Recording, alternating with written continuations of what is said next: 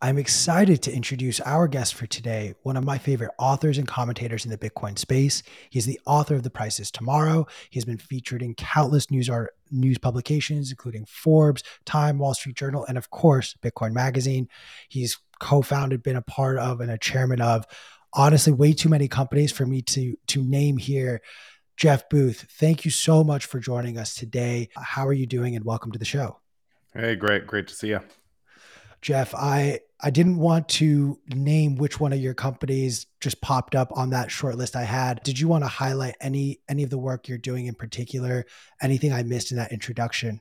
No, that's good. And I'm involved in a bunch of technology startups, and in that space, there's also risk in that space, but you have just crazy asymmetric bets as well.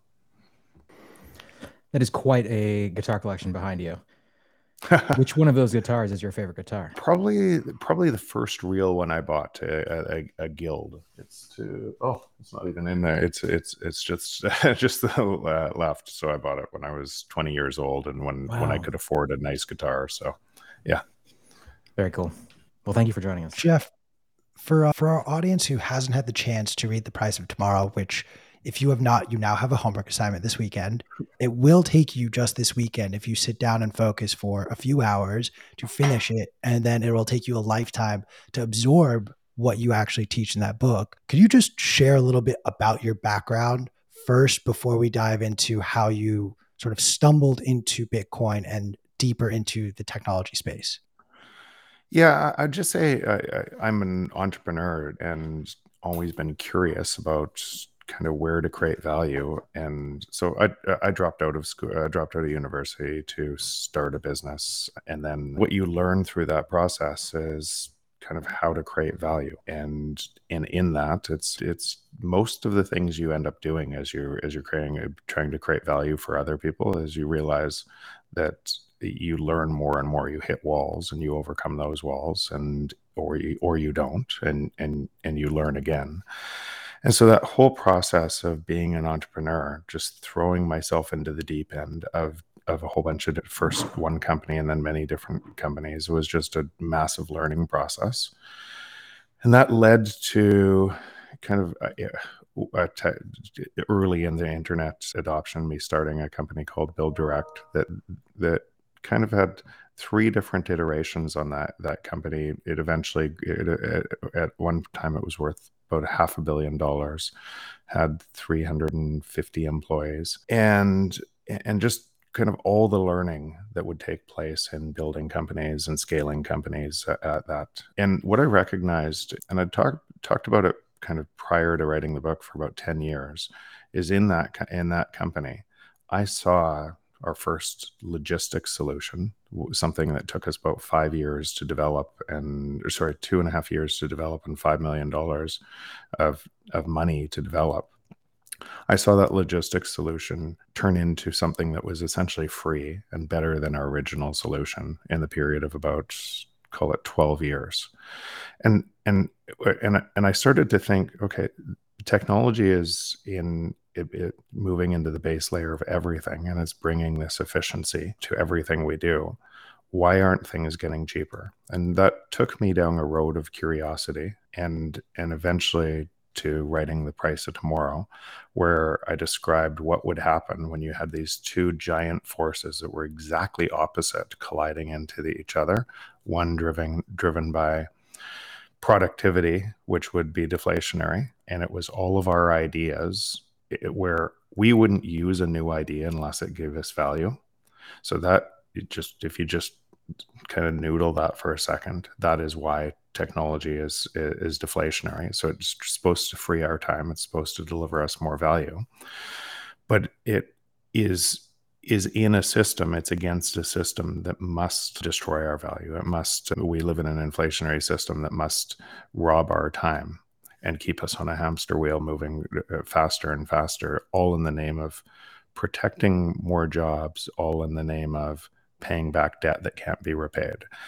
And so when I realized that what the world that my kids would grow up in would look very different than the world I grew up in, I decided to write the Price of Tomorrow, kind of to bring attention to that core issue. And that was one of the fascinating things I think you explored in the book, that the systems in place that were designed were created to have endless inflation, and that was the way we were meant to grow, or at least by design of the system, that was how we were meant to grow. And yet technology by design is meant to disrupt and break these systems in place.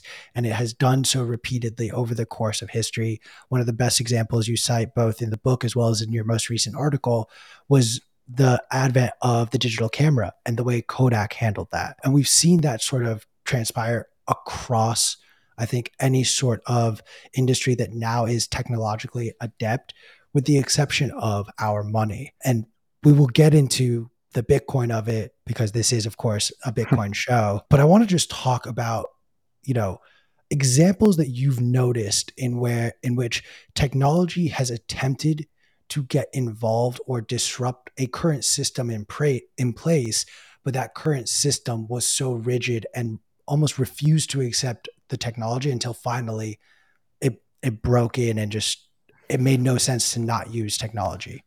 Yeah. So what you just asked there is important because it's in everything. It's in absolutely everything. It's how you actually create value. You go up against it. You see the intersection of technology. You time the intersection of technology where technology is going to make that difference.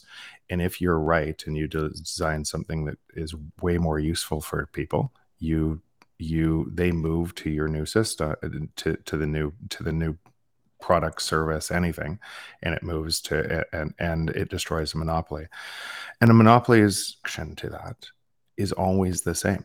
A monopoly is designed, and one thing I'm going to just touch on here is I saw this firsthand in my company that effectively I pivoted 3 times and created massive value on the backside of the pivot.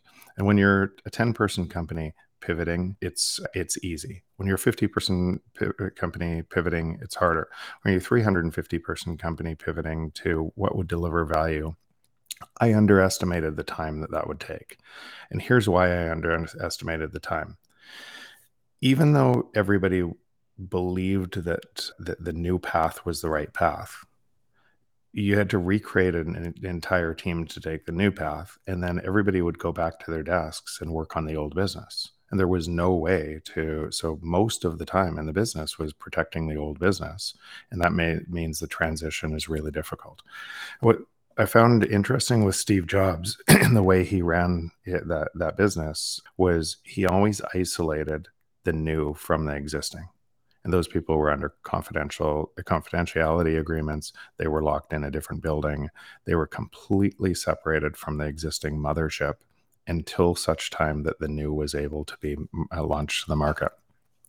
Because the organization that does something else is inhibited to do the new because it destroys everything that they do. And it's just a normal reaction that people try to protect.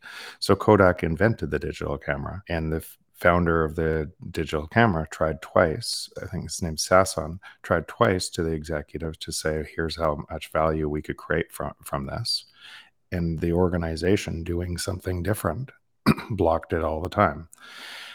And an interesting insight into that is what an organization does, well predictable, to be able to stop that innovation. What they're doing is protecting the people closest to the organization. All in Kodak's case, all their distributors, film producers, all of their relationships, which is quite predictable.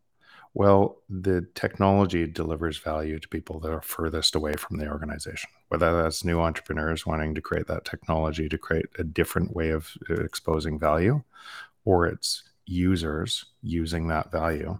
That's why the opportunity exists. And that same thing happens with Netflix Blockbuster. It happens in every single industry all the time. And once you start moving faster, when you deliver that type of value to end users, now you can create in a different way. The thing that protected the monopoly actually kills the monopoly, because their greatest strength turns into their greatest liability. I'll use another example. Sears' greatest strength, all of the stores, turned into its greatest liability against Amazon. And so all of the capital costs, the supply chain of servicing those stores was more expensive than Amazon's way of delivering value. The stores couldn't bring on millions of products because they had limited shelf space. Amazon could bring on hundreds of millions of products. And so the thing that actually gives the opportunity to the new value, if that person is right, or if that entrepreneur is right, also destroys the existing monopoly, because the advantage shifts really quickly. And what's happening to money right now at the highest level that we could imagine, which informs everything else we're building, that's what's happening to money right now. But we've never seen that happen to money. So we would not be used to seeing that happen. And remember what I just said. If everyone in the system, in the existing system, cannot see kind of the new innovation or the change in people's attitudes once they're using the new innovation and how fast they change, then they're very unlikely to see how to move. The reaction is pretty typical across every single industry that you look at. I want to, if we can explore the present day fiat money that we have, and just on that for a moment, what is the value that was promised when the world post World War II decided to use the US dollar as this global reserve currency? And then again in the 70s, when we removed ourselves from this gold standard, what was the value proposition in those iterations of money? Yeah, and remember, if you could, I've posted this a couple of times, but if it's possible that humans could manipulate money for their gain against somebody else's pain for other humans, history says they will. So not they might, they will. So if a currency is able to be manipulated, it will be manipulated. And so the design, with the US kind of being in the strongest position after World War II, the design of the monetary system had gold backing against Bretton Woods and the US dollar. And even Keynes, who many people completely, I think he would roll over in his grave if he actually saw what's actually been done under his name, because he advocated for a Bancor that would be more like a neutral reserve asset, seeing what could happen if a currency held a reserve currency and tied to gold. Then when US went off the gold reserve, essentially they pushed the pain, they defaulted, and they pushed the pain to all of the other countries. And then in reaction to that, created the petrodollar system, which effectively meant US got free energy, everybody else paid for energy. And to get that free energy, they needed a military industrial complex to make sure that shipping lanes and countries stayed in line. Because if you didn't sell your energy in US dollars, you were outside of a system. So you couldn't transact in the system, or you were invaded. And so that system, and while it had many negative repercussions, it actually drove the world order, and it drove kind of a lot of people out of poverty, and it was a system, but that worked for some time. But again, it requires manipulation, and greater manipulation all the time. So today we live in that system where 2% inflation isn't enough to pay that back. And what it means is other nations need to sell their labor, their reserves, in something that needs to devalue by 8 or 10% a year. And so that monetary system is breaking down again. And when you say the design of the system, like these things just kind of start.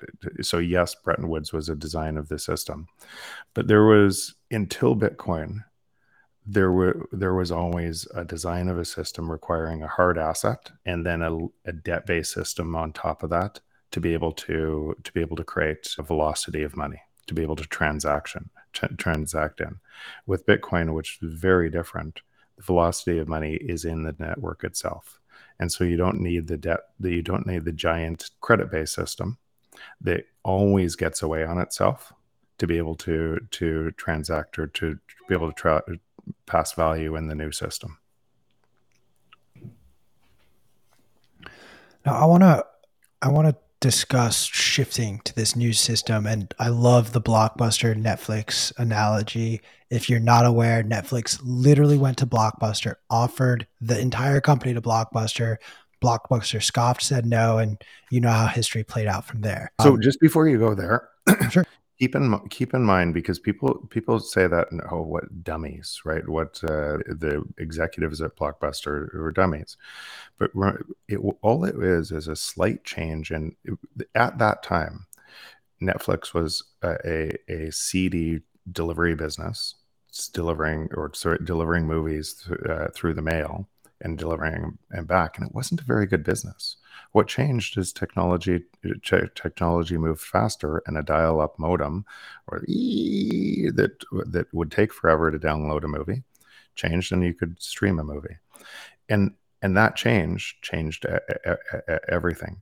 So again, what the executives at Blockbuster, just like the executives in any industry, just like the people that are running the Federal Reserve, just like your elected leaders all over the world, the real mistake is not understanding the trend to technology and what would come next as a result of things moving faster. Not what existed right when they were deciding on that transaction. It was missing how fast technology was moving, and that speed rate of technology moving would change everything else. Sorry. No, please do not apologize, Jeff. I've learned so much listening to you explain things and reading your writings, but I want to use that model of how the value proposition of technology caught up and people saw the viability of, hey, for me, it was I transitioned from LimeWire to Netflix. That was my transition. The value proposition of Netflix made it so it was more accessible for me. As we see the value proposition of Bitcoin increase, as we see opportunities to use, interact, and even just hold and store our Bitcoin, all the way to using it as a pricing mechanism, would these count as an increase in value proposition so that it feels as though the right path to global mass adoption would be a more organic, natural effect rather than court orders or issuances saying, or decrees saying Bitcoin is now our nation's currency, rather than, oh, we've seen this work. Why don't we use it within our community and let it expand further from there? No different than what we saw in El Zonte and El Salvador, to a degree. Yeah, and that's exactly what's happening, and it's why with Ego Death Capital we're investing on layer 2, layer 3 solutions on top of Bitcoin. But if you actually go back in time, and this is what I wrote in the latest article, Finding Signal in a Noisy World, what I explored there is why it would be normal that people would kind of create all these altcoins and scams, and why it would be normal that a whole bunch of people would build on top of that because they hadn't done the work on top of the base layer, and they didn't see another alternative to deliver value. So they thought, okay, I'll just copy this with a little tweak, and so it has more block size or something like that, and I can scale it and create an industry, and why that would fail. So so I recently had a call from one of the major VCs, and that VC said to a general partner there and said, listen, we would invest in literally anything that you are investing in, we'll follow on, because you're right on the ecosystem, you're right on Bitcoin as a protocol technology, and you're also right that we invested in a whole bunch of these things that would never work long term, but we didn't realize it at the time. But there was no way to invest on top of Bitcoin because the ecosystem wasn't in layers yet, so it wasn't able to it didn't look like a protocol and a stacked solution. And so remember, TCP/IP came out of DARPA in the late 60s, but it wasn't until HTTP layer 4 in 1989 that was the advent of the World Wide Web and everything we see today. And so those layers harden over time, and they become, because when you're building that protocol type of layer, and you don't see what's going to be available until the next part of that layer of the protocol is developed, which brings a whole bunch more value and a whole bunch more innovation to the space. So Bitcoin, through Lightning, Liquid, a whole bunch of other different layer 2, layer 3 solutions fed, is turning into that layered approach, protocol layer. And there's a world of opportunity coming. Now, I sit in a fortunate seat that I get to see what's coming, because I get to play in a seat. We've already looked at over 300 companies, and we haven't announced the next 2 yet, but we have lead term sheets on 2 more coming, and a whole bunch more in the pipeline that we're investing in. And so you see with the ideas and the entrepreneurs they're building on top of this, that literally change everything about this network. So you have network effects of Bitcoin itself as a store of value being reinforced by network effect of Lightning as a payment mechanism. And when Taro comes out, and a whole bunch of Fedi comes out, a whole bunch of these, that 1 + 1 + 1 equals 37, because you have all of these new ideas that can now sit on top of in a protocol, and all be from a base layer of sound money. So it literally changed. In fact, it'd be so difficult for governments to turn that off, because by turning it off or to stopping it, what they're essentially saying is, we don't want to participate for our citizens in the future of the internet. It would be like what it looks like in North Korea. So they can stop themselves from doing it, and they can in turn hurt their citizens' share of the future growth of the world, but they can't stop the network. Hey guys, this is Q from Bitcoin Magazine Live. This podcast is brought to you by our sponsor, BitMEX. BitMEX is one of the biggest supporters of the Bitcoin space in the last decade, actively donating to developers and putting out some of the most cited research articles. What you might not know is that BitMEX recently launched a brand new spot exchange and mobile app that takes the experience of buying and holding to the next level. We know that, especially in uncertain market conditions, you need an exchange that is trustworthy and innovative. Sign up at bitmex.com today, check out the BitMEX blog for some great market insights, and stay tuned to our podcast for more from their team. As the world moves increasingly towards the mainstream adoption of Bitcoin, Moon Mortgage makes it possible to materialize your digital assets. Collateralized loans are great for living expenses, buying a car, or even for when you just have to have that sweet Rolex. But what isn't so great is when you then lose the ability to trade your assets once your loan has been taken out. So just like you, Moon Mortgage believes you should be able to have your cake and eat it too. Moon Mortgage's Trade and Borrow is the world's first digital asset loan margin account, allowing you to instantly trade your Bitcoin while borrowing against your account, all with next to zero insolvency risk, no origination fees, nor any third-party risk, as Moon Mortgage will never lend out your digital assets. Welcome to the future of collateralized lending. Visit moonmortgage.io today to learn how you can trade, borrow, and then trade your digital assets some more. Bitcoin Magazine and the team that brought you the world's largest Bitcoin conference is bringing the mission of hyper-Bitcoinization global with the inaugural European gathering this fall. Bitcoin Amsterdam takes place October 12th through 14th at the beautiful Westergas venue in the heart of the city. Join thousands of Bitcoiners for 3 days of curated Bitcoin content that is relevant to the emerging Bitcoin scene in Europe and the global movement. Confirmed speakers include Dr. Adam Back, Alex Gladstein, Greg Foss, Ray Youssef, and many, many more.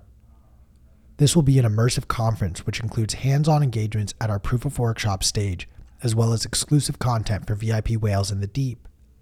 Bitcoin Amsterdam's exclamation point will be a massive Bitcoin party and music festival that you won't want to miss.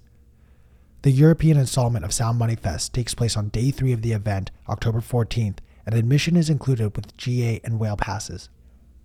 Check out all the details at b.tc/conference and use promo code BMLive for 10% off. Ticket prices increase on August 21st, so grab your ticket today for €299 for a GA ticket and 3,499 euros for VIP whale passes.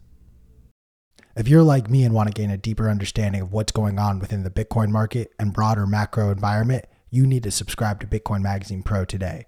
There's both a free and paid version of this daily newsletter where our market analysts break down what's going on in the markets so you don't have to. Subscribe today at bitcoinmagazinepro.com. First off, I absolutely love, and I sent it in our chat as well, EgoDeath might be one of the best names of a company just ever.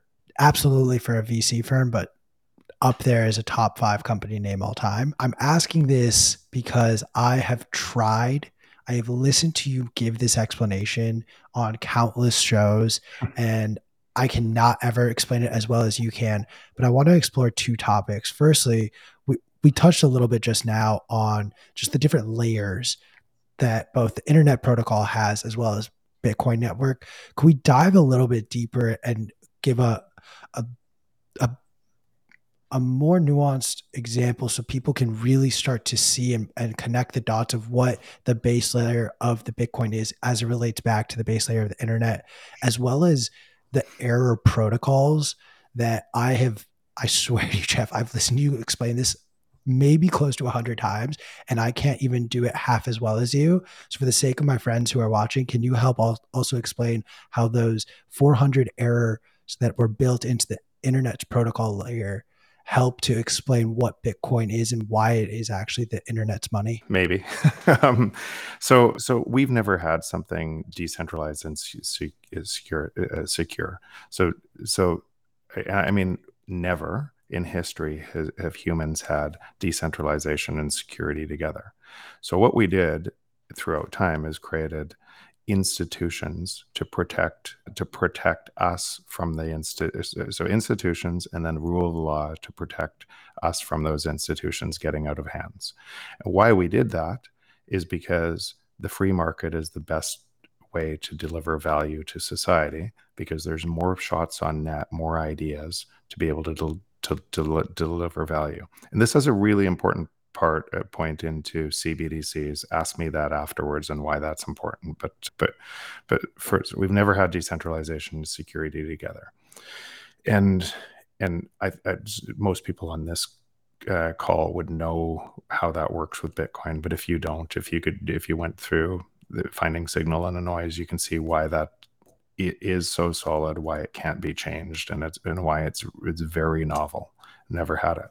So we created things like the Magna Carta, or the Declaration of Independence, or the Bill of Rights, where we enshrined rights to citizens to protect them from the state getting too big. But what ends up happening over and over, and so now carry that forward. Everywhere that was done, where citizens had more power over the state, you had thriving economies. U.S. is a really great example, founded on hard money, the Declaration of Independence, and enshrined a free market attitude, which had more shots on net, delivered value to society, and became a world superpower, a global superpower as a result of that. And you had people all over the world wanting to come to the U.S. to be able to build onto that, because they were free to actually create value.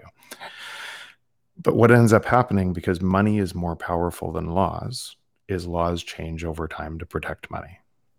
And you can see that that's true, because if it weren't true, then the places with the most broken money would have the best laws. And so over time, because money is more powerful than laws, and the people that get closer and closer to the money printing design the laws, and they change the laws, and they lobby to create the laws, and they can hold up laws because they have more money. They can essentially take people off the system to be able to change the laws. Money being broken always changes that relationship to the free market over time. And those things that we decide, those laws that we decide to protect us from the state, end up going away, and economies fail as a result. So when you have something that's decentralized and secure by design, and it's never existed before, then we always needed to create these institutions to be able to protect us, then then you have to also, as a byproduct, look back through history, and you have to say, if we've never had this before, then all of our historic biases were on different systems. And that, what I just said there, is a really big change.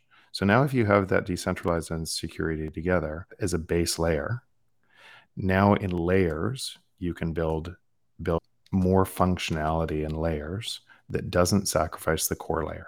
That doesn't, everything reinforces to that core layer. And when people say Bitcoin fixes this, I know it's a catch-all and everything else, but it literally fixes everything else. It aligns human nature to the best in us rather than the worst in us. I love that. And I know you don't mean it in jest, but that conversation or that statement of, Bitcoin fixes this, Bitcoin fixes that, Bitcoin solves so many of the world's problems. I think you're alluding to the fact that so many of the world's problems are caused by this manipulated and corrupt money.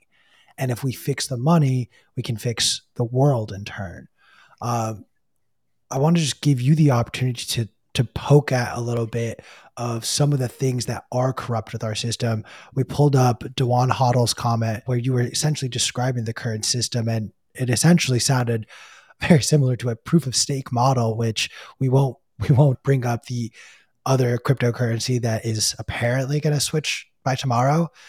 P, just a reminder, if that happens, you are eating shoe leather. You better not go into hiding and disappear on us. But Jeff, what are some of the things in this current system where you see it and you smack your head and ask yourself, how are you the person in charge of the money? How are you doing this if this is so wrong? What are those types of actions? So, and you've heard me talk about this, it's a system problem, and people are in the system and they think they think they're doing good, or they actually, there's evil in any system. There's great. Most people are biased towards the good, but ultimately this is a system problem that can't be solved by the system. Because let's just explore what that would look like, solving it by the system. I could have stopped my book at "Technology is deflationary!" ! And asked, and because I can't believe people can actually hear that, not disagree with it, completely agree with it, and then concurrently go and say, okay, but we should live in a system that's designed around inflation. And that's the break, because most people you ask believe, and if they'll reinforce what their belief is, they'll keep on giving power to that. They believe that a productive economy requires a 2% inflation, or 5% inflation, or 3% inflation. They believe that a productive economy requires inflation, and they've never done the work to say why. Why is that true? And I would grant that a debt-based economy requires inflation at a greater and greater layer all the time, because otherwise the debt collapses and you have nothing. And if the entire economy is built on that credit, that the money in your bank isn't actually your money, it's a credit note, then the entire economy fails if you allow deflation. But that is a different problem than technology is deflationary, or why is it a requirement that we lose money every year to live in a productive society? And if you just focus there, forget all of the other nonsense, you realize that there's an error code in the existing money that can't solve this problem. Then you go to this solution set and you say, what could solve that problem? What could transition us where the abundance gained from our technology is broadly distributed? Because what's happening right now is that abundance gained from technology, every time things drop in price or are supposed to drop in price, you have to print more money to be able to make them to offset that lower price. So you have to concentrate that wealth in fewer hands by design, instead of letting prices fall. But it all comes from a system problem. Now, but I am glad you poked on it. Now go to that system problem and you say, okay, I'm in the system, I'm Chairman Powell, what do I do? What do you do? So if you keep tightening, if you keep tightening policy, what I just described, that credit will eventually roll over and it'll start collapsing. And that collapse will go faster and faster and faster. And joblessness, and then house prices, and every price will keep on falling until there's a massive liquidity injection. But the massive liquidity injection is essentially stealing people's time and concentrating that wealth in fewer and fewer hands at the same time. And this is a global system. So what would you do if you're him? Or what would you do if you're anybody in that system? Because I'm sure they don't want everybody to starve to death, as every bank fails, every system fails. So you need a transmission mechanism that slowly transitions something from one side to the other. And what's happening with Bitcoin is it's that transmission mechanism that is repricing everything over time. And that repricing, so I suspect it's everything in the world is going to be divided by 21 million, as Knut says, but it's going to take a whole bunch of time to get there. So if you're living in the existing world, measuring price of Bitcoin in the existing world, or measuring your house in the existing world, it will look like your house's value is going up. But what's actually happening is to Bitcoin, house values will fall to the utility value. You know, there was that chart that I don't think we have on hand of when the Fed released a report about, well, if you price a dozen eggs in Bitcoin, this is what it looks like. And you could actually see the deflationary aspect of pricing some good in Bitcoin with a deflationary money actually drove the prices lower, versus the fiat dollar amount continued to see that inflation compound no less and see those prices rise. You mentioned that you saw the world that your kids were going to live in being so vastly different than the world that you live in. I'm curious, what are some lessons you are instilling in your kids today to prepare them for this changing tomorrow? Well, they're really close to, obviously, Bitcoin, Lightning, everything else, that ecosystem. And as a byproduct, I bring them out to a bunch of the different the different events around the world and meet other Bitcoiners, so they understand.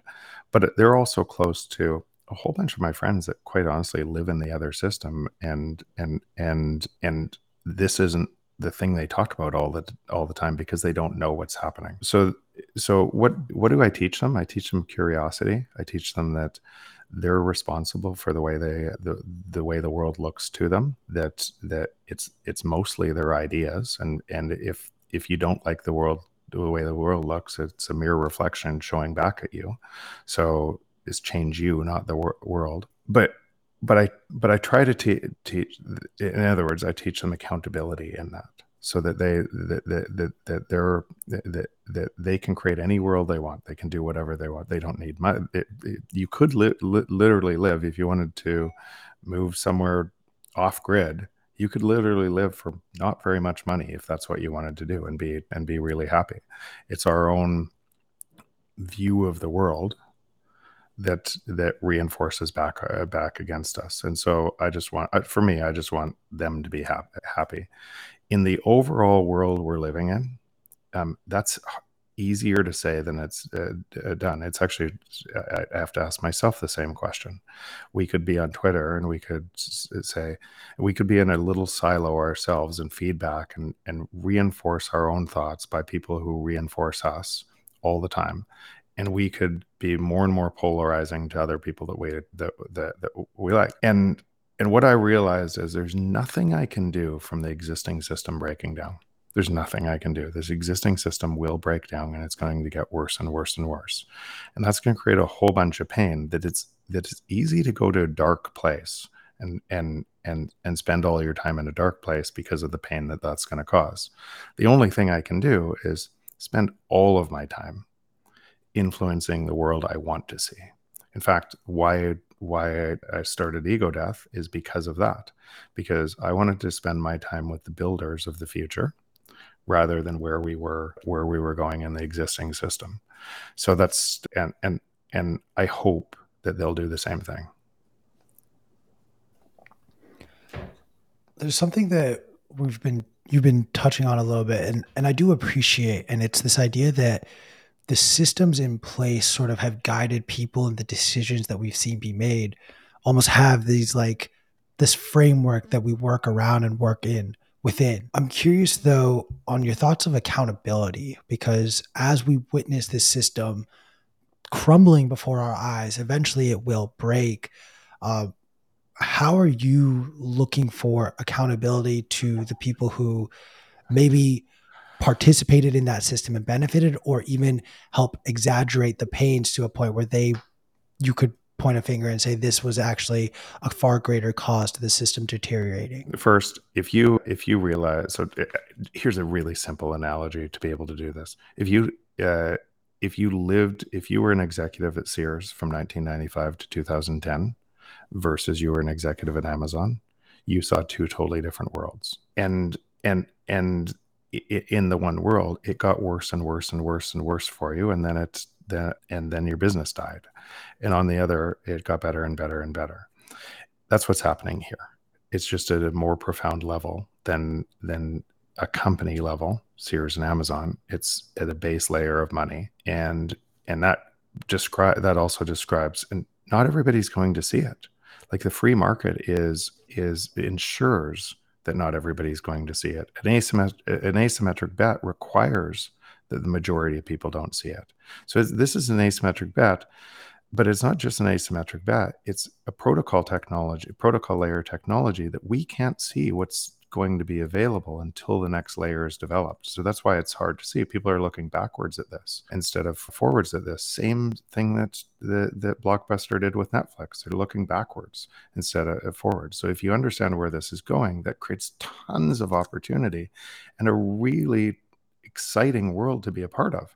And as more and people understand that, now I'm going to pause there, because here's what ends up happening. When people move to fear or scarcity mindset, their minds constrict and they can't see all of the options in front of them. They typically make worse and worse decisions, and they lock in and they think it's the world conspiring against them, and it's them conspiring against the world, because they don't have a framework to be able to understand what's happening.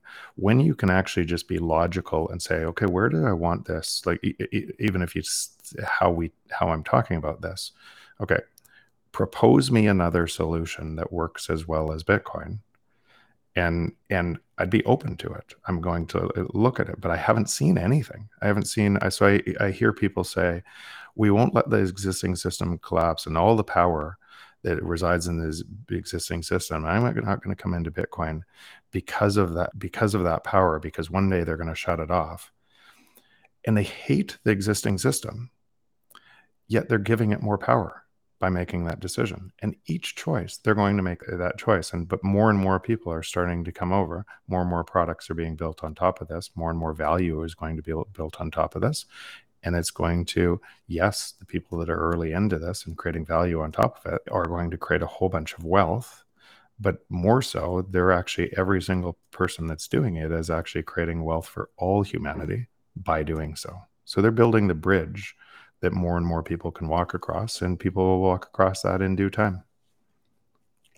I just want to echo something you just said that I think is so profound, and I think risks not being acknowledged as such, that when people are operating in a scarcity mindset, their options in their own mind narrow significantly.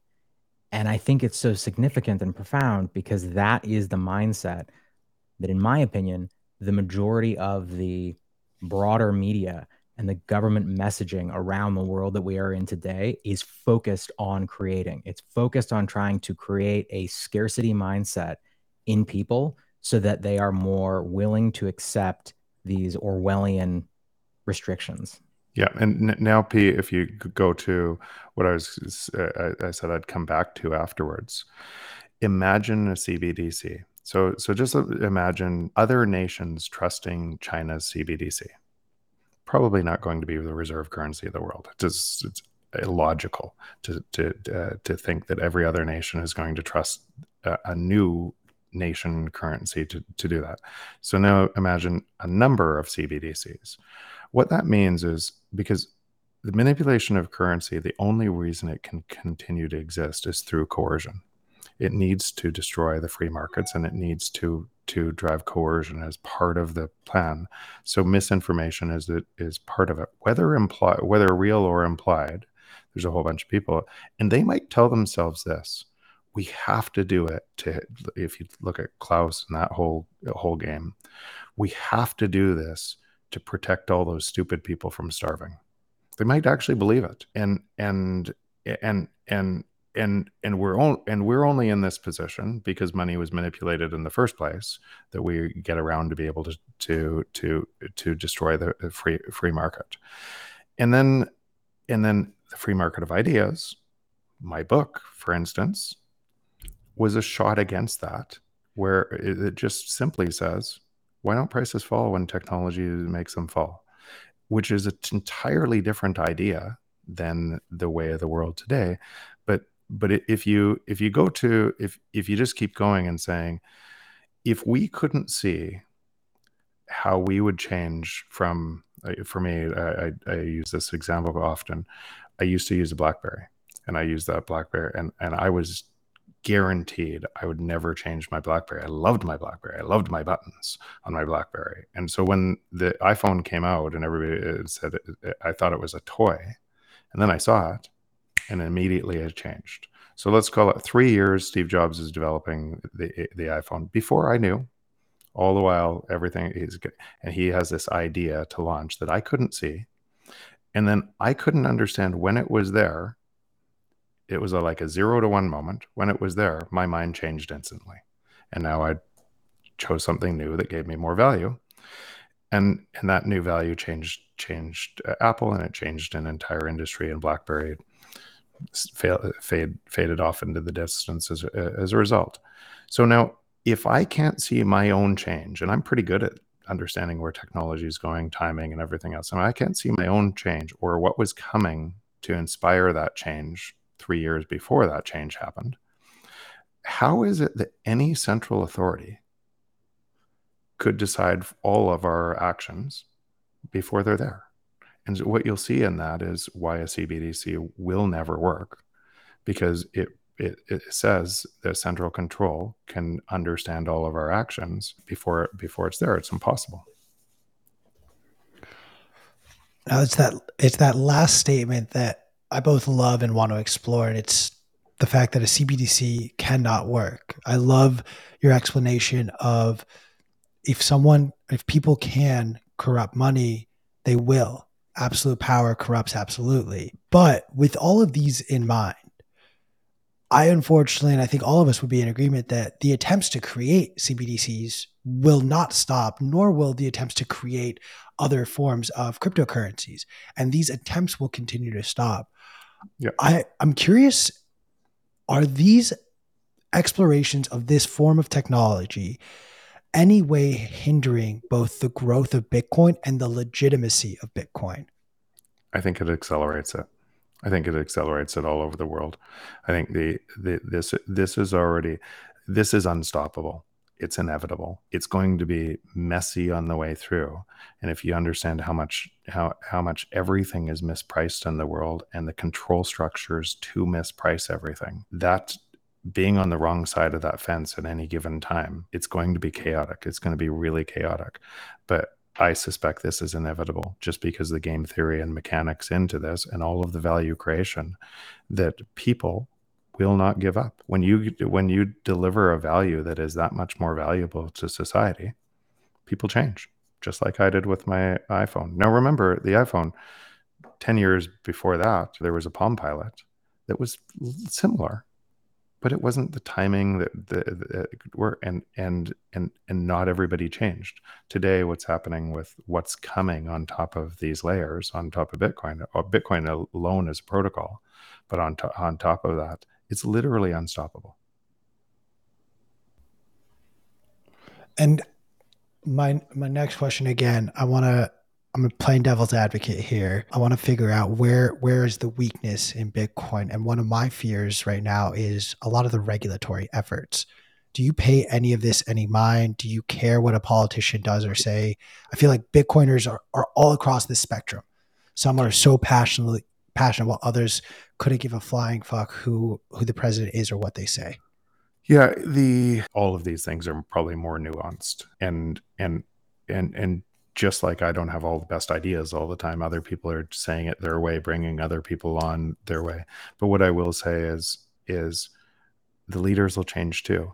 We give our leaders too much power and think they know better everywhere else because we give them power, and we make this opaque institution. We give it so much power by saying they'll do this, they'll do this. What if they do? When we have all the power, just more people just walk across the bridge. I'm going to highlight this. So when I was in Oslo, I could not believe that all of these freedom fighters are talking about the exact same thing in their different countries. And if they got elected, it would look exactly the same because they'd have to manipulate money further. It would just be a different face on that problem, and it would look exactly the same. And so I actually was a little bit, I would say, coming away from that and understanding that some of the people that should know most why Bitcoin is important know least.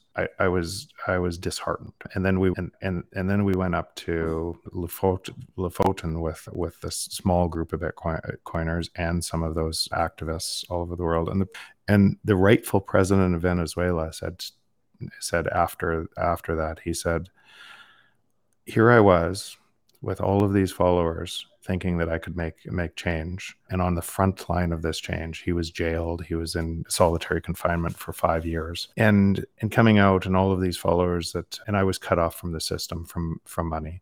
And so here I am on the front lines thinking this, and then seeing other countries, activists in their countries on different front lines, and then seeing Bitcoin on their own front lines. And I didn't realize that it's the same front line.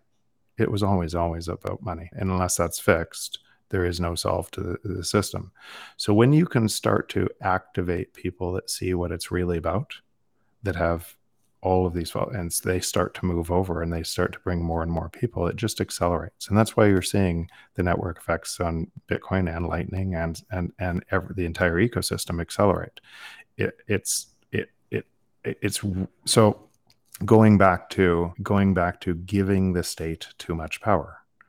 You give the state too much power because you think you don't have a voice. You think you don't have, and you don't do the things you'll do. So I think they say 3% of a population stands up against something, stands up against the state's over. But never, very rarely does 3% of a population stand up against. Most people hide from the state. In this case, you don't have to hide, you just move.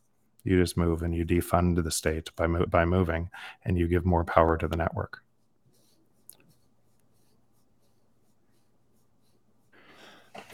I want to, if we can't explore. Can I just, because you just leave yourself up for a sec, but also those people in the old monopolies, in the old they age out, and new people replace them. And if there's a massive amount of younger people that understand this and why that's more important, the more people that start to understand it elect new leaders, and things change. And so we get, I say the broader we, because people want Bitcoin to go up to 100,000 tomorrow. They're in this, what's going on right now? What's the thing? What is the one person who's going to change this? What is the one person who I bring on that changes everything? And it doesn't look like that. It's an emergent network that gets stronger and stronger and stronger, while the existing network gets weaker and weaker and weaker. And that's actually what you want in the network transition. Yes, it's going to be messy. Yes, there's going to be, 2 years ago, I wrote something called The Greatest Game.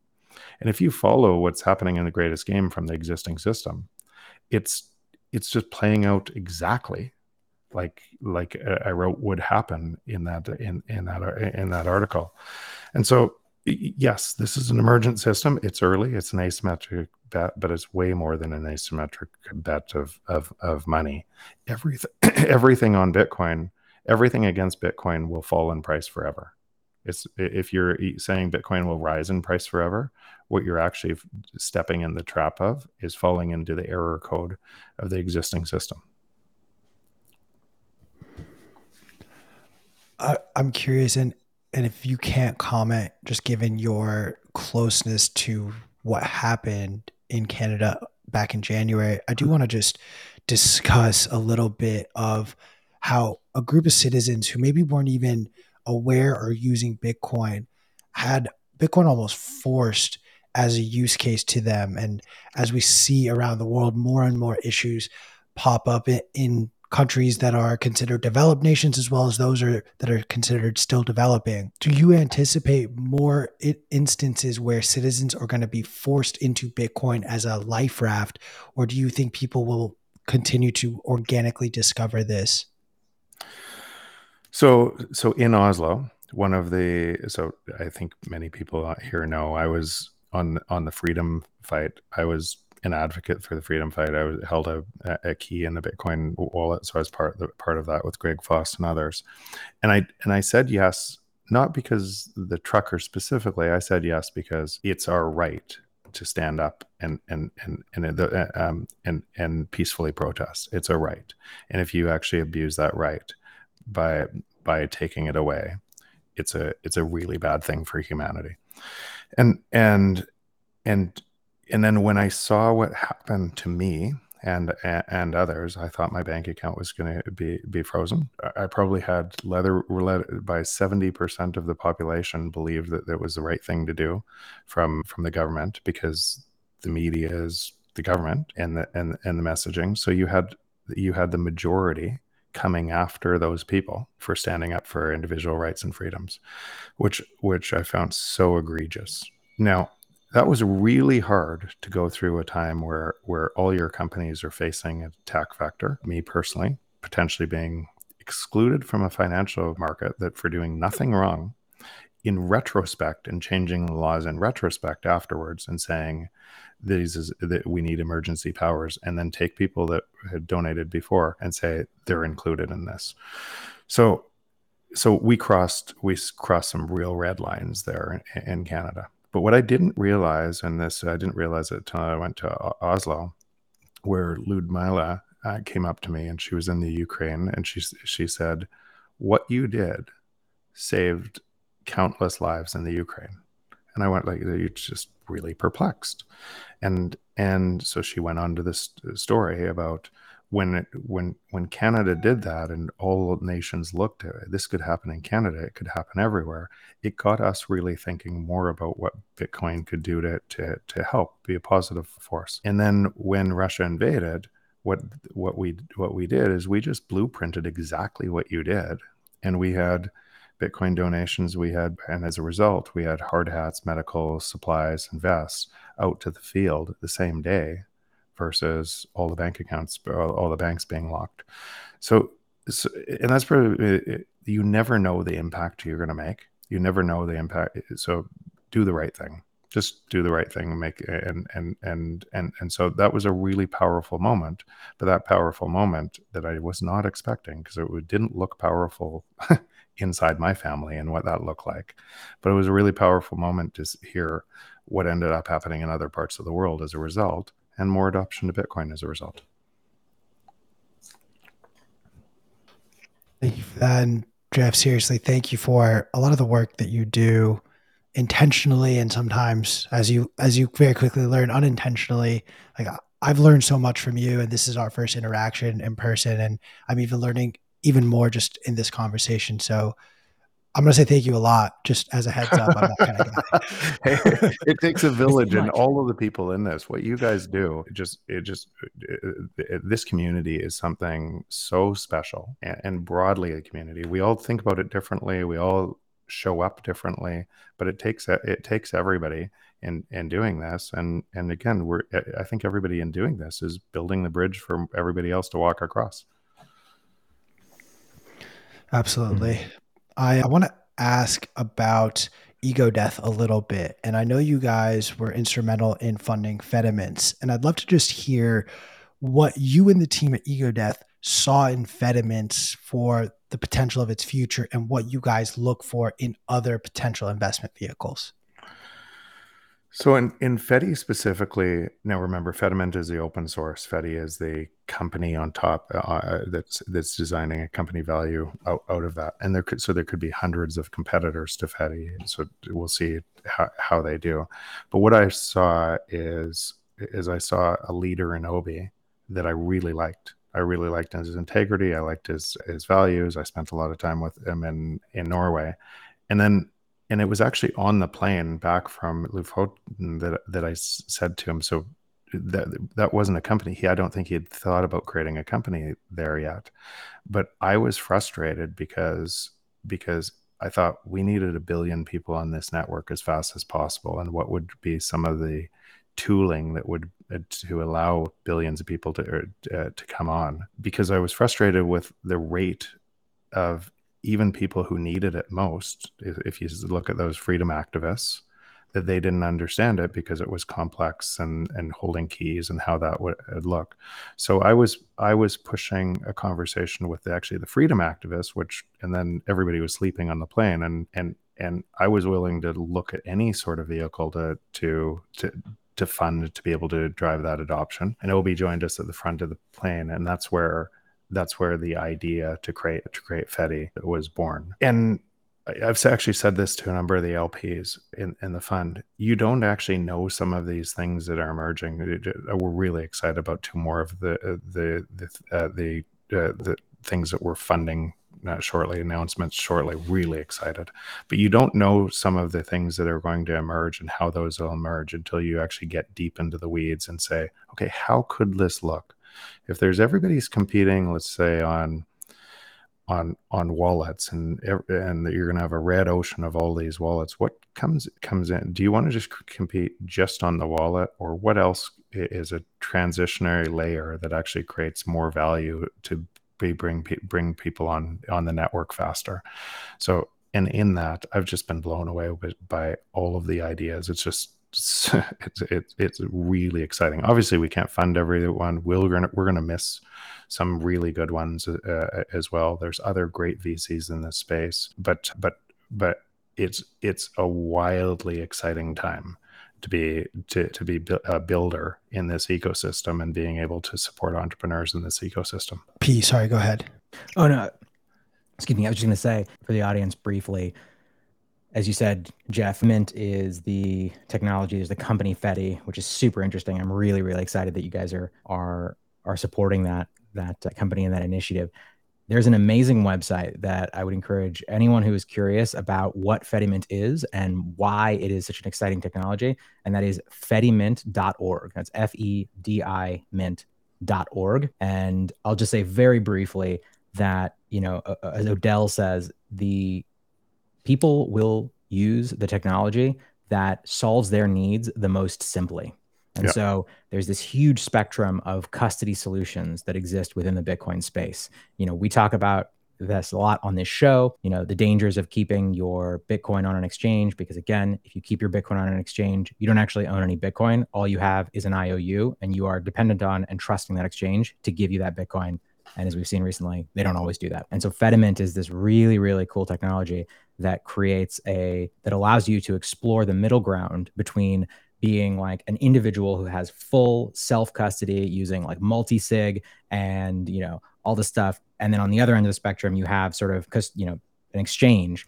And Fedimint allows you to do things like leverage existing trust structures and community in really, really powerful ways.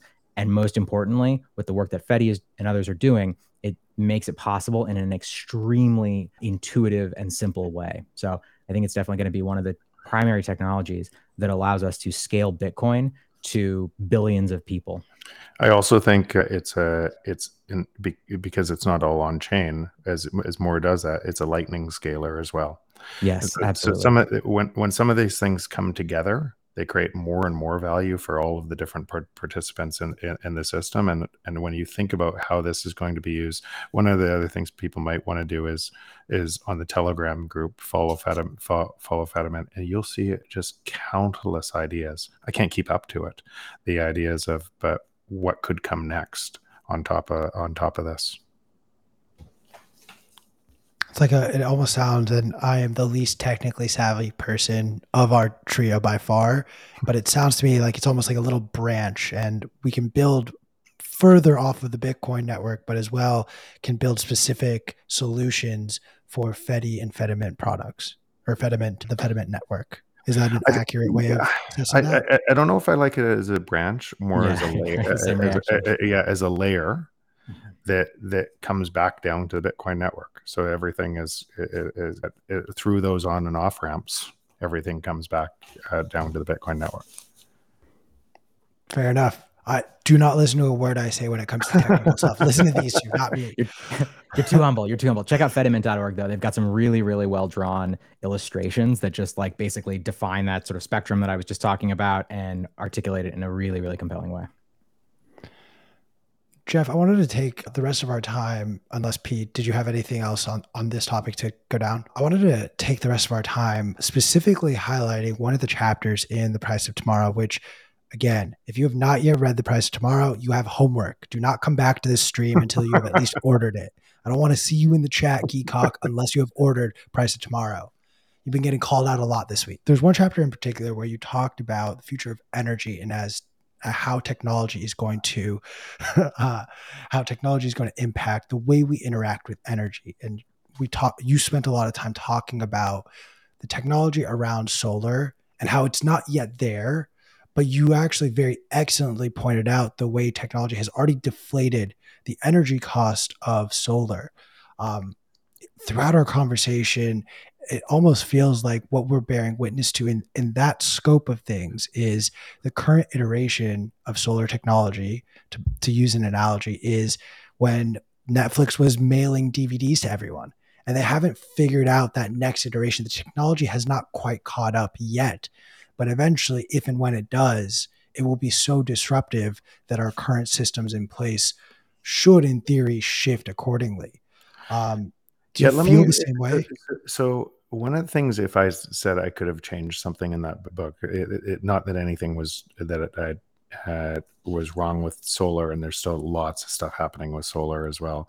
But I wish I had explored nuclear and other forms of energy in this. Broadly, what I was talking about is technology is in everything, and you can't see it until it's there providing value.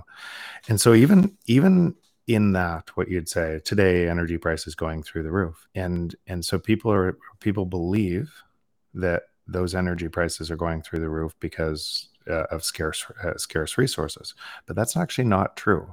Where they're going through the roof is because of manipulated money. Because we've had more and more, we have fracking, we have more energy at lower prices today, and more technology integrating into energy all the time, and so.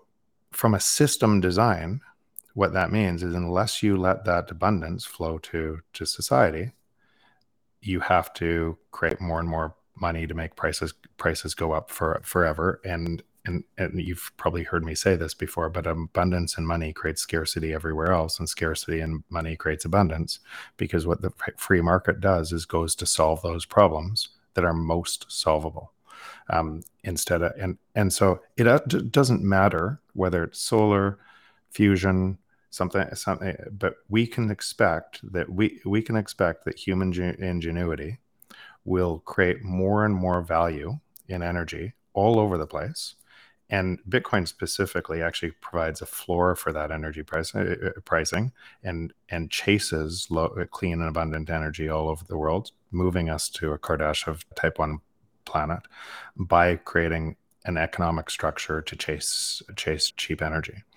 The only thing that stops that is our monetary system. So that should be, as we do that, and just do a thought experiment. Let's say we come up with fusion reactors that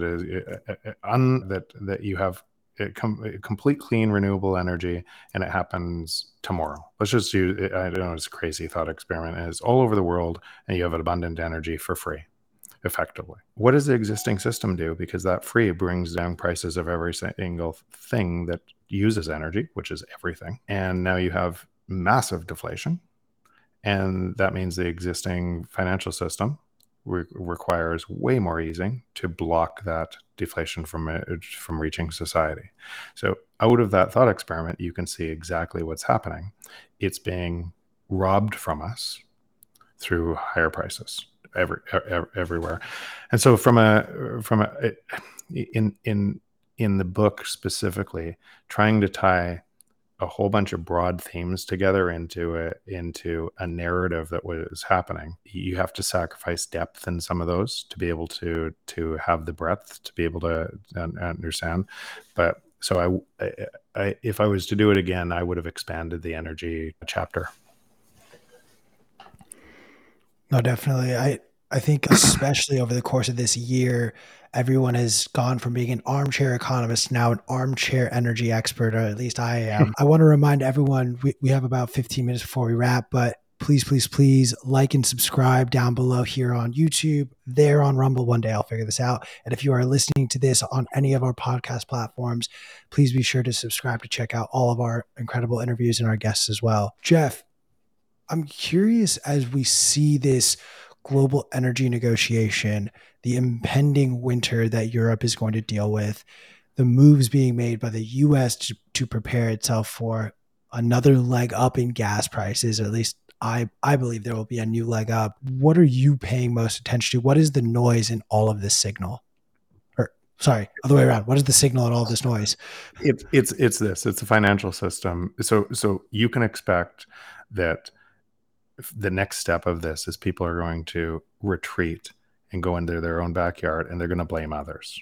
So if you think about a financial system for the US, and it's not entirely one-sided against this is nuance, but the periphery used to be Africa and South America. That was US's periphery, where they would essentially, there was a win for them at the expense of somebody else, and that was their periphery. Well, you can see what's happening with Japan and the EU right now. The EU and Japan are the periphery. It's going to be able to protect the US. You're going to have to go inward and sacrifice others. And then in the EU, Germany is going to have to go inward and sacrifice Portugal, Spain, Italy. And this is just, and if they don't, so if they keep on essentially funding Italy and such through Germany taxpayers, then Germany taxpayers will revolt and elect somebody else. So as people care about their own needs, they turn inwards, and it's very easy to blame other people. It's the most likely event. Why I wrote the chapter Us versus Them in the book is because when you could predict all of this, you could easily see what was going to happen all over the world as a result of a failing monetary system that could not work. But now even think about where we are in this cycle right now. So the Fed's tightening, and the Fed's tightening to try to create demand destruction that will turn into a credit crisis. That's what will happen if that keeps on tightening. But that credit crisis will start in other places first. And when Japan's losing the value of their yen and energy prices are exploding, what do Japanese have to pay for energy? And then energy is fundamental in all their industries. What happens to their industries? So you can see the interconnections all over the world. But even so much as, so if they keep tightening, so at some point they'll have to loosen. But as they loosen, they make their geopolitical rivalries stronger. So China gets stronger, Russia gets stronger, and so there is no fix from from the existing system. There's just no way to fix it from the existing system. You have to have a transition mechanism to a new system. And now you could say some people believe in gold, right, as a transmission mechanism. And what that means is essentially, I could revalue gold. The US has a lot of gold. I could revalue gold and reprice the entire system through that revaluation and say, let's start again. But to do that, then Russia has a lot of gold too, and China has a lot of gold too. So I have to revalue gold with them. And then we all have to agree in the auditing of that gold to build the exact same system. Sorry, I'm going to go over and over. And then everyone else in the world has to agree to the same thing to be able to do that, to agree to that new order. And then we do the exact same thing again, and we kick the can down the road and we start again. I suspect that that isn't going to be the way. It might be tried. People might talk about it, but I suspect that that is not going to be the way we get through this. I suspect that technology is the way we get through this, through Bitcoin. I think that as all of these events happen and people have their different ideas on how to revalue that debt and change, those ideas typically are imposed after a victor of a war. They're not negotiated before, especially in the environment that we have. So failing those ideas, you have Bitcoin, a network effect, and most people misunderstand a network effect. You have two network effects with Bitcoin and Lightning reinforcing each other. That is bringing more and more adoption. So I suspect that just if I'm playing probabilities, that is the way the transition is going to happen. Not that there's not going to be a lot of noise on what different ways to solve this from the existing system could solve it. Just like there'd be a lot of noise before Sears died. Just like there'd be a lot of noise before Kodak died. Just like a lot of noise from the existing monopoly on how they're going to stop technology from moving forward. So a lot of noise from the Fed and the money printers to justify them having control of the money. I know one of the questions that we tend to get a lot over. Can I just say this really quickly? Isn't it hilarious that people wait on the Fed decision? Like there's this entire, we have an entire media setup. We have entire pundits. The entire world is sitting waiting for when are 12 people going to destroy the currency, and we wait. Okay, let's wait. Breath. Let's wait. What's going to happen today? And we wait, and that becomes a pricing mechanism of every single other thing, houses, every other value, all of our wealth, and we think it's wealth. And we what's going to happen today with those 12 people? And all so over the world, it's literally ludicrous. Like, what's Occam's razor? What's more simple? Yeah. Technology is actually deflationary. Prices should come down, or let's wait on those 12 people and say, what should I do with my I mean, it's amazing to me, as an aside, like the amount of infrastructure that is put into trying to predict what they're going to say. Like there are hundreds of millions of dollars spent on like machine learning that analyzes the tone of their voice. And I mean, there are governments that spend less money in terms of the entire military. Like when you think about the world, the amount of people on both sides of that, in their entire thesis comes down to when somebody is going to manipulate money. Yeah. And they call themselves an economist. Mm-hmm. And trying to predict when they're going to manipulate that money. Predict in a chaotic environment, in something that is impossible to predict, to when that's going to happen. Somebody asked when Jeff believes world reserve currency. I don't think it looks like it might look like that on the way through the kind of the first order, where people would actually peg to their currency to this and run an inflationary monetary policy against it. But what that would mean with technology moving faster and faster is that their currencies would fail faster and faster. And so the end state, I don't believe a world reserve currency.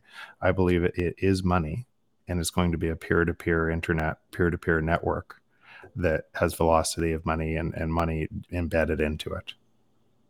So it won't look like the reserve currency is essentially an architect of an existing system that relied on gold, and then pegged to gold, and then created a reserve currency that everybody else pegged to. You can't have a a currency that's pegged to a country. It's going to be a network, and the money is going to be embedded into it. I feel personally attacked, given the fact that I put so much time and effort to prepare our streams for the FOMC meetings. Hey, you don't need to feel attacked. Because I know that people are sitting around in bated breath. I'll admit, I got laid off in 2020. And as I went into my investing full-time sort of methodology, I quickly realized, like, it doesn't matter what I do. Like, just do whatever the Fed wants to do, and I'll make money that way. And it worked. That's why there's hundreds of millions of dollars spent in trying to predict what the Fed wants to do. And that's why, when you think about hundreds of millions, it's way bigger than that, right? The entire existing structure, everything, houses, all value creation, all out of that concept. It's just it's so ludicrous, and we give it. And why do you do it? And why do you do it as a media company? Because more people are looking for the same thing. They're reinforcing the thing that's making their life worse. Yeah, all over the place, trying to predict the outcome.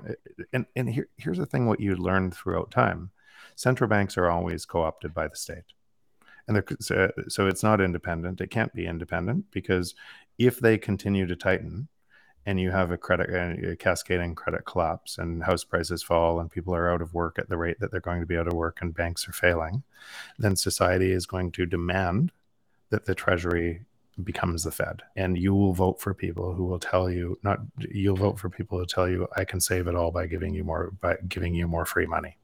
So where we are in the cycle, you can guarantee that eventually the what looks independent, and it's not really independent, but what looks to have some independence, is going to be co-opted over time. Jeff, this has been an incredible conversation. I'm truly very sad that I unfortunately do have to say we're wrapping up here, because we do have an episode of Fed Watch with Ansel Linder and CK coming up in just a moment. I'm putting you on the spot. Thank you yet again. You're coming back on the show. I'm not taking no for an answer. I will just bother you incessantly from my NIM accounts, no less, so that you'll know which one all of my NIM accounts are. Perfect, Chris. Jeff, for our audience, how can they stay up to date with you, your writing, the work at Ego Death, and all of your countless other companies? Probably the best is just on Twitter at Jeff Booth. I typically link to new articles that I write. If somebody's building into the space, go to Ego Death, and we'd love to hear from you. Fantastic. Yeah, just want to echo that. Thank you so much. This has been an incredible conversation. I can pay you no higher compliment than I said very, very little. Because I talked a lot. True. And are you guys personally in Amsterdam? No. Okay. I wish. Oh, the company won't let me go. Right. They're afraid I'll never return. It is a very valid concern. But just before we jump off, Jeff, I want to ask you a totally unrelated question. What is something that has nothing to do with Bitcoin that you take great pleasure in, that you spend your time doing outside of Bitcoin? We talked about your guitars. There you go. So I'm at my lake house right now. We're at the lake house because for the last year we actually sold our place in town, moved here because we traveled all year with the kids. We took them out of school or online school, and we traveled all year long. We just decided to do that again this year. But if you said what do I enjoy? I said this recently on a podcast. Wealth isn't money. Wealth is relationships. And so what I enjoy is if I said I'm the luckiest person on the planet, it's my relationships, and that provides anything that I could ever want. So it's probably the reason I play guitar. It's because I love sitting around a campfire, or having beer with friends and play guitar, and so I have an environment here where 26 of my childhood friends bought around us. Wow! You can imagine now they're all married and kids and everything else. So you just imagine that's just the childhood friends besides people I met here, and so it's not a very huge community. So if you just think about what that looks like, there's always something to do, and so I feel pretty lucky. Awesome! That is a fantastic answer. I'm going to steal that. I'm literally going to send this clip to all of my childhood friends and be like, all right, it's been done. We can recreate this, guys. Let's do this. Yeah. Jeff, thank you again. We'll be talking to you again very soon, I'm sure. We're going to cut to a commercial break here and be joined by FedWatch, but I want to remind everyone to please smash that subscribe button down there on YouTube. Smash that subscribe button. I'm never going to figure this out. Up there for Rumble. We're going to be back after this commercial break, but of course, lock in your tickets to Bitcoin Amsterdam before prices go up. Use promo code BMLive and get 10% off of that and anything your heart desires in the Bitcoin Magazine store. Hey guys, this is Q from Bitcoin Magazine Live. Bitcoin Magazine and the team that brought you the world's largest Bitcoin conference is bringing the mission of hyper-Bitcoinization global with the inaugural European gathering this fall. Bitcoin Amsterdam takes place October 12th through 14th at the beautiful Westergas venue in the heart of the city. Join thousands of Bitcoiners for 3 days of curated Bitcoin content that is relevant to the emerging Bitcoin scene in Europe and the global movement. Confirmed speakers include Dr. Adam Back, Alex Gladstein, Greg Foss, Ray Youssef, and many, many more. This will be an immersive conference which includes hands-on engagements at our Proof of Workshop stage, as well as exclusive content for VIP whales in the deep. Bitcoin Amsterdam's exclamation point will be a massive Bitcoin party and music festival that you won't want to miss. The European installment of Sound Money Fest takes place on day 3 of the event, October 14th, and admission is included with GA and whale passes. Check out all the details at b.tc/conference and use promo code BMLive for 10% off. Ticket prices increase on August 21st, so grab your tickets today for €299 for a GA ticket and €3,499 for VIP whale passes. The censorship-resistant issue of the Bitcoin Magazine print edition is available now. Grab your copy at your local Barnes & Noble store or head on over to the Bitcoin Magazine store and use promo code BMLive to get 10% off of your order today.